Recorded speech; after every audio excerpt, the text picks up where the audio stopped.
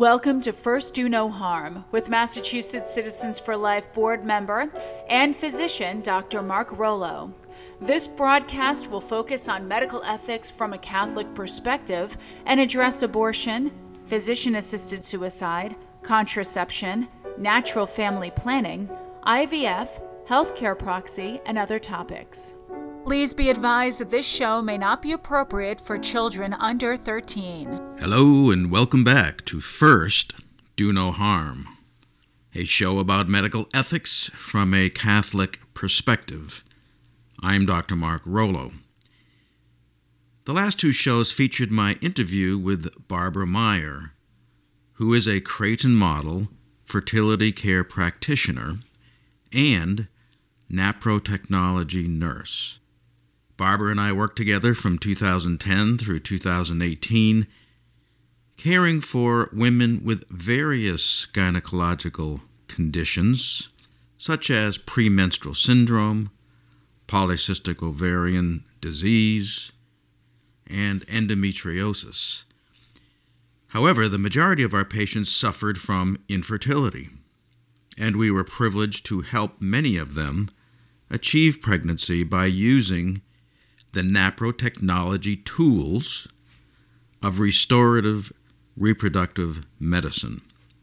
This completely ethical approach to infertility sought to diagnose and correct underlying medical problems, which would then lead to a couple achieving pregnancy in many cases. If successful pregnancy was not achieved, the couple would at least have a better understanding as to why. Artificial reproductive technology, such as IVF, by contrast, makes little attempt to correct the underlying causes of infertility, and instead bypasses whatever problem exists in order to create life in a petri dish. Some of these human lives are implanted in the uterus, thereby disrespecting the dignity of the marital act. Others of these lives created in a petri dish are discarded or frozen, thereby disrespecting human life itself. Barbara Meyer is now working with Dr. Paul Carpentier, a fellow family physician at the Gianna Center on Long Island, where he now works full-time using naprotechnology tools of restorative reproductive medicine and no longer practices other aspects of family medicine. So great the demand for naprotechnology, especially with respect to infertility. I recently interviewed Dr. Carpentier, and today you'll hear part one of that interview. Let us first begin, as always, with prayer. For, as stated by the U.S. Catholic bishops, only with prayer that storms the heavens for justice and mercy, prayer that cleanses our hearts and souls, will the culture of death that surrounds us today be replaced by a culture of life. O God, you are the maker of heaven and earth, and of all things visible and invisible. As the crown of your creation, you created man in your image. Male and female, you created them. You blessed them, saying, "Be fruitful and multiply. Fill the earth and subdue it." Help us, Lord, to always conform to your plan for creation and never, in our pride, attempt to substitute ourselves for you, Almighty God. We ask this in the name of your Son, Jesus Christ. Amen. Now, before listening to part one of my conversation with Dr. Paul Carpentier, I would like to discuss just some of the incredible science that undergirds the practice of naprotechnology, natural procreative technology. As mentioned in prior shows, this new science was developed by Dr. Thomas Hilgers at the Pope Paul VI Institute for the Study of Human Reproduction in Omaha, Nebraska, in conjunction with Creighton University Medical School. This new science consists of observations made by women regarding the natural creation of cervical mucus throughout the menstrual cycle. Early in the cycle, once menstruation ends, cervical mucus is not present. As the mid-cycle approaches, cervical mucus appears and then, day by day, becomes progressively more abundant, clear, stretchy, and lubricative. Around the mid-cycle, this mucus production abruptly stops, and no mucus or minimal mucus is present for the remainder of that particular cycle. This simple series of observations is a window to ovarian function. Rising levels of estrogen as an egg-containing follicle on the ovary develops culminates in ovulation, the releasing of the egg from the follicle. The same follicle then undergoes a remarkable transformation as it changes from producing estrogen, which stimulates the creation of cervical mucus, to production of progesterone, which dries up cervical mucus and prepares the uterus for potentially receiving a fertilized egg, a new human life.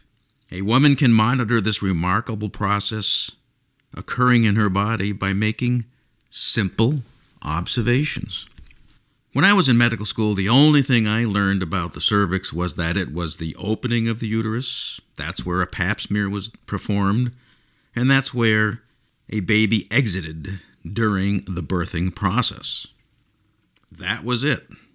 But it is so much more complicated than that, the human cervix. Researchers like Erik Odeblad, that's spelled O-D-E-B-L-A-D, Erik Odeblad, he is a Swedish researcher. He has done incredible studies of different types of cervical mucus using such tools as nuclear magnetic resonance, where the molecular structure of different types of mucus can be determined, and the electron microscope, where physical properties of different types of mucus can be observed in great detail.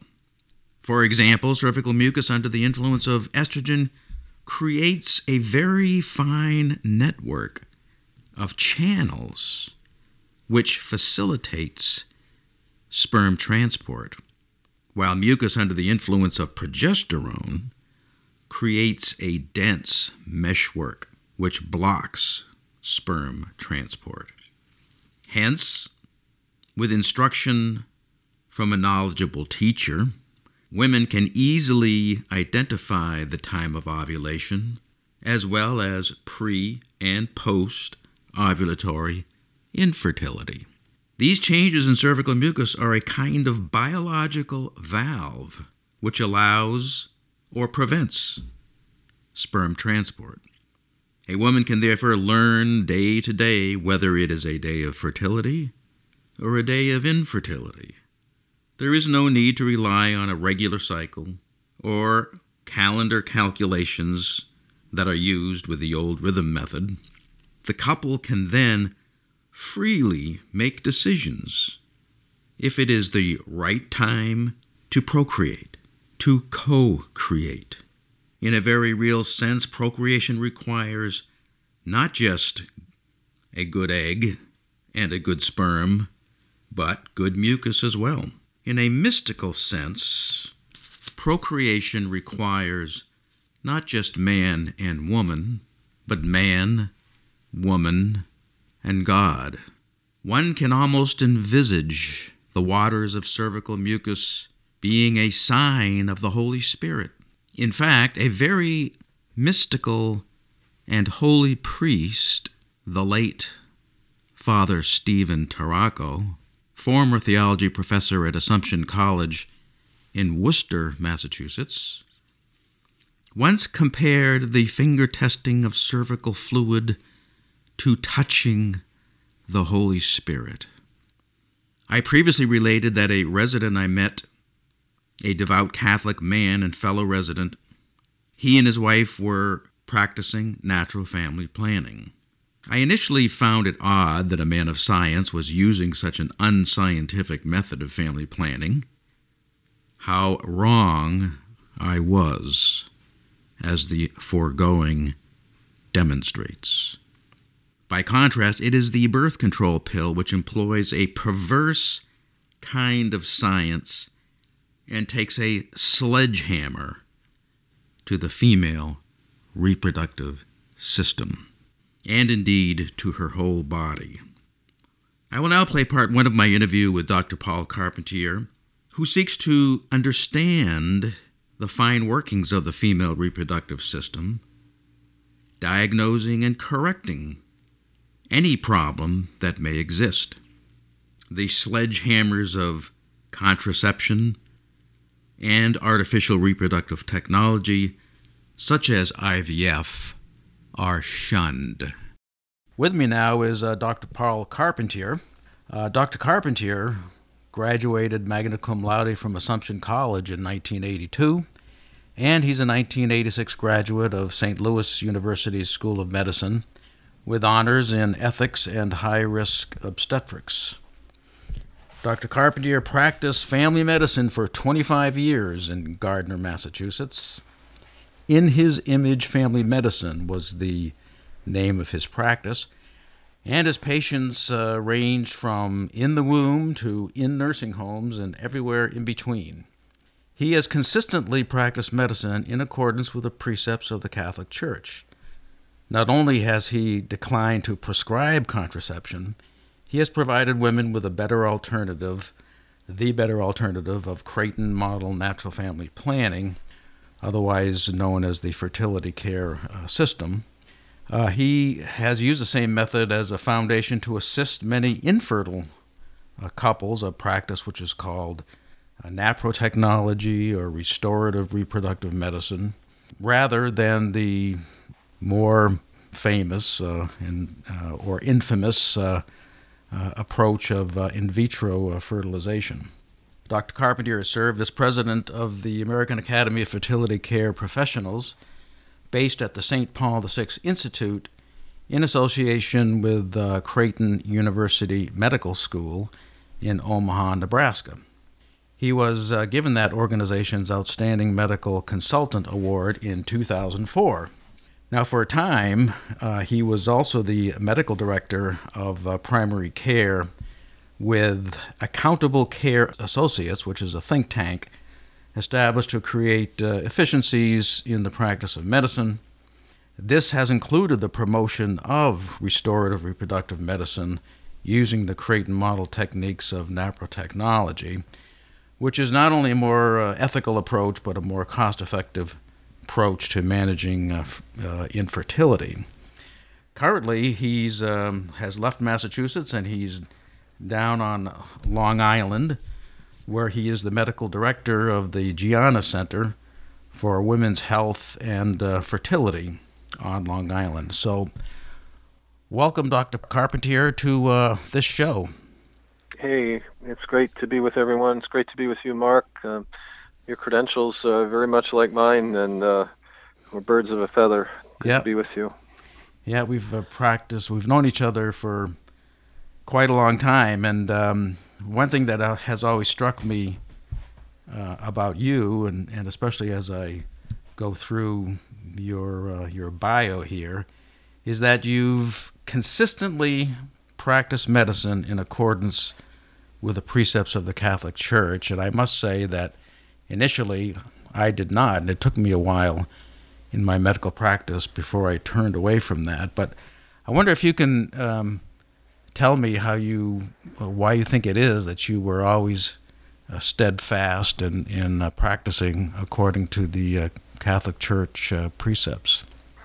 Well, just like you, once you hear something that makes sense, and I mean sense, deep sense, terrific sense, on all fronts, meaning medically, spiritually, theologically, naturally.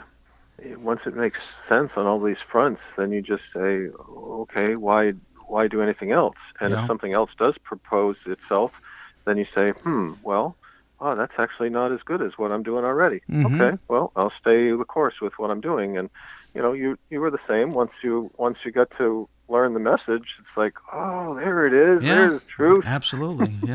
Yeah. I joined a little late. It was actually even though I went through Catholic high school, Catholic medical school, Catholic college, it wasn't until I was in the Air Force that I met a fellow Air Force physician who was practicing symptothermal method.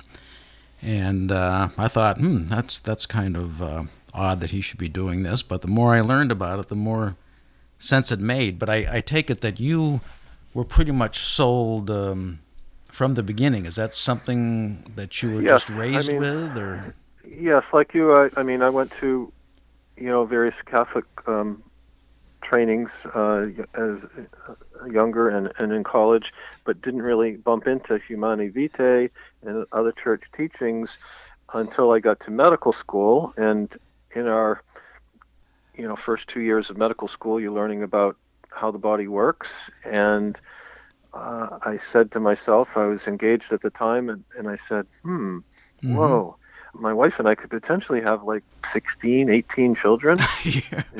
Is that what God's calling me to do? Mm-hmm. It's like, well, if I did that, I might have a little bit harder time doing X, Y, or Z.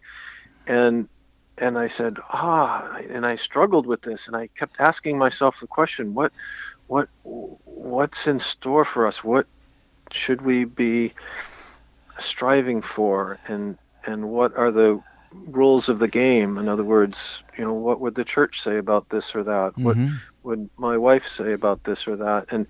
And I was really struggling with this, and so I asked the question, and I went to, it's kind of a funny story, I went to the chaplain. I've never approached a priest before, and I went to the chaplain of the medical school, Father Jim, and I said, Father Jim, you have a second? He said, of course, sit down, and it's a lounge-like thing where the students gathered, and I said, I'm wondering, and I asked that question, and he says, oh, you're talking about Humani Vitae. And I go, oh no, the first time I ask a priest a question and he's yelling at me in Latin, and I transgressed some bad rule that they call Humani Vitae.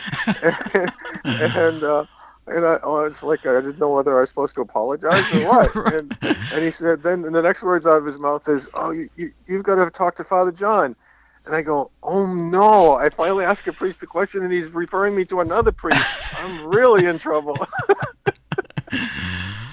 And far from it, in essence of what he was saying is that that's a beautiful question. Yeah. And Pope Paul VI answered that question. I'm so glad you're asking that question. Yeah, he didn't say it in those words. You must have made his day. At ease, Yeah, that is funny. So you were like halfway through medical school, is that right? Mm-hmm. Right. And that's when Humani Vitae, I guess, it had come on the scene a little prior to that, but that was the first time you were hearing about it, I take it. Exactly. So even though it came on the scene in 1968, everybody shunned it as that the church is saying no to something that's good for couples. Right. That's the way they portrayed it. Yeah, and they said, that's Catholic birth control. And all that. And what I found out was it's not saying no to anything. Yes. It's saying yes to things that are good for us. Absolutely. And it makes me think of Mary's fiat. It's like, the angel approaches Mary and says, hey, will you? And she says, yes.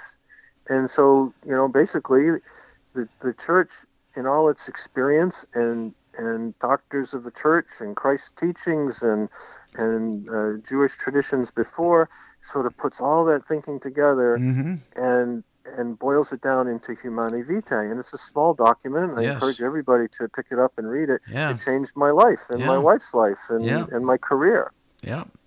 So how did it evolve from there? Once you were being referred from one priest to another and thought you were in trouble, how did you start to so I went and talked to Father that? John, we'll call him, and sat down in his office at the St. Louis University Medical School, and he says, "So Father Jim says you got some questions," and so we started talking. He says, "Oh, you're talking about natural family planning," and I said, "I am. Why do these people keep using words I don't know?"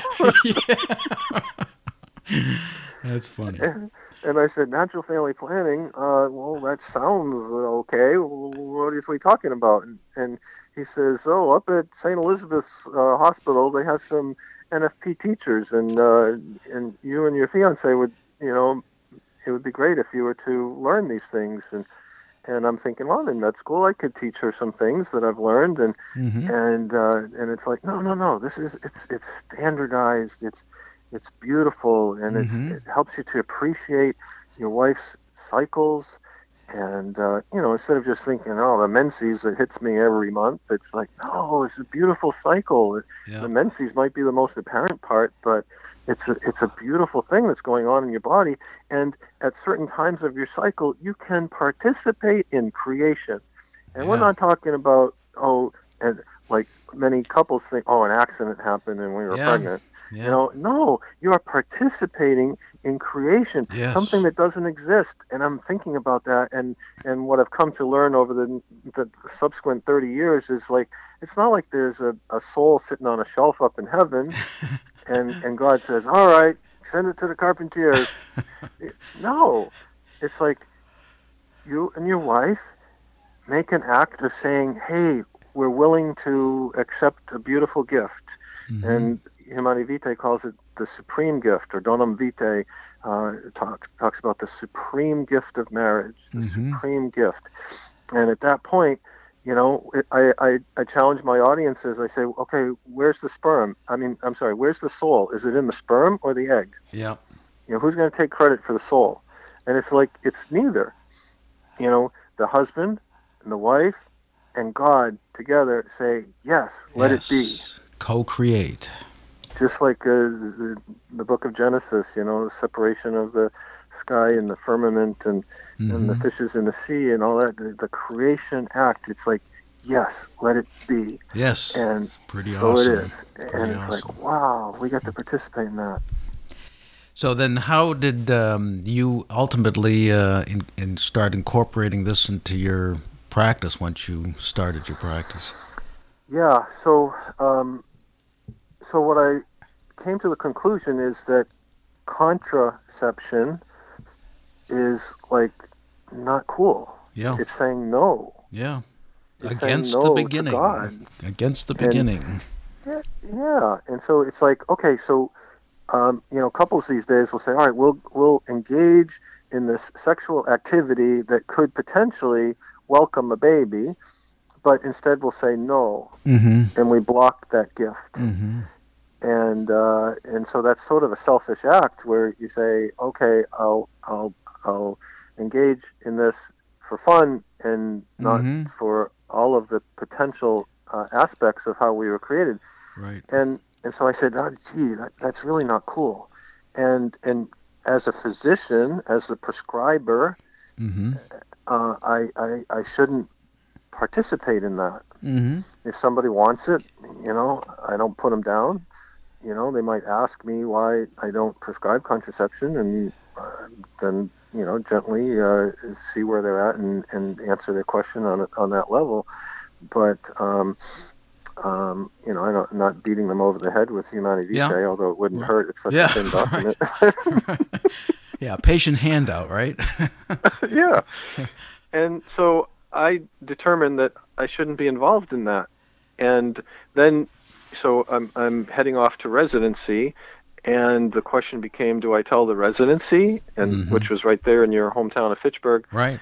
Do I tell the residency that I'm not going to prescribe, or do I sort of keep it secret? And I was open with it, and they challenged me on it. And they said, "Oh, you've got to talk to this other Catholic doctor, this senior doctor." And I said, "Okay, happy to." And senior doctor said, "Well, you got to put the circumstances." And I said, "Yeah, I can't really participate in something that says no to God. That's that's evil.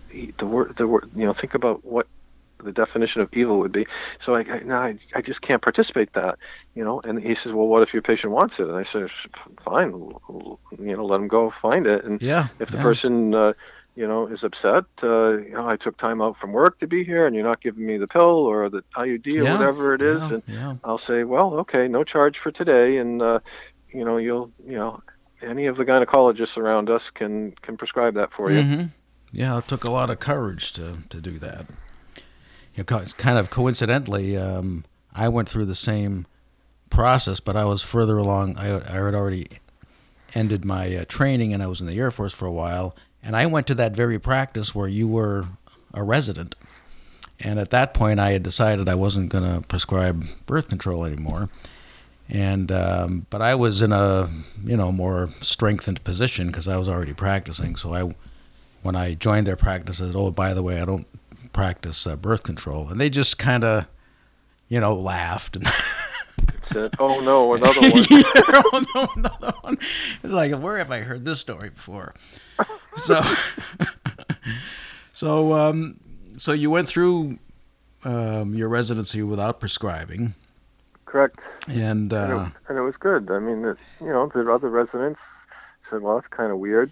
Yeah, right. But they respected me, thankfully, and that's what it's about. I mean, this day and age, if we jumped forward to 2021, whether it's Black Lives Matter or whatever the political charges are, it's like, well, just respect each other. That's all. Respect each other enough to listen, and maybe you'll grow, and maybe you'll become more confident in your opinion, but respect, and that's what I received. I received respect. That's good. You weren't canceled, in other words.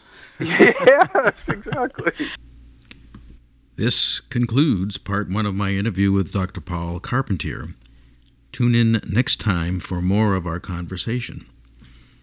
To find an instructor near you, go to fertilitycare.org, and to learn more about the amazing medical applications of the fertility care system, go to naprotechnology.com. Until next time, remember, we should always treat life with care and respect. And at the very least, we should first do no harm. Thank you for tuning in to First Do No Harm. Dr. Rollo welcomes your questions and comments. You may contact him at markrollo978@gmail.com. That's MARKROLLO978@gmail.com. Thank you, and until next week, remember, first do no harm.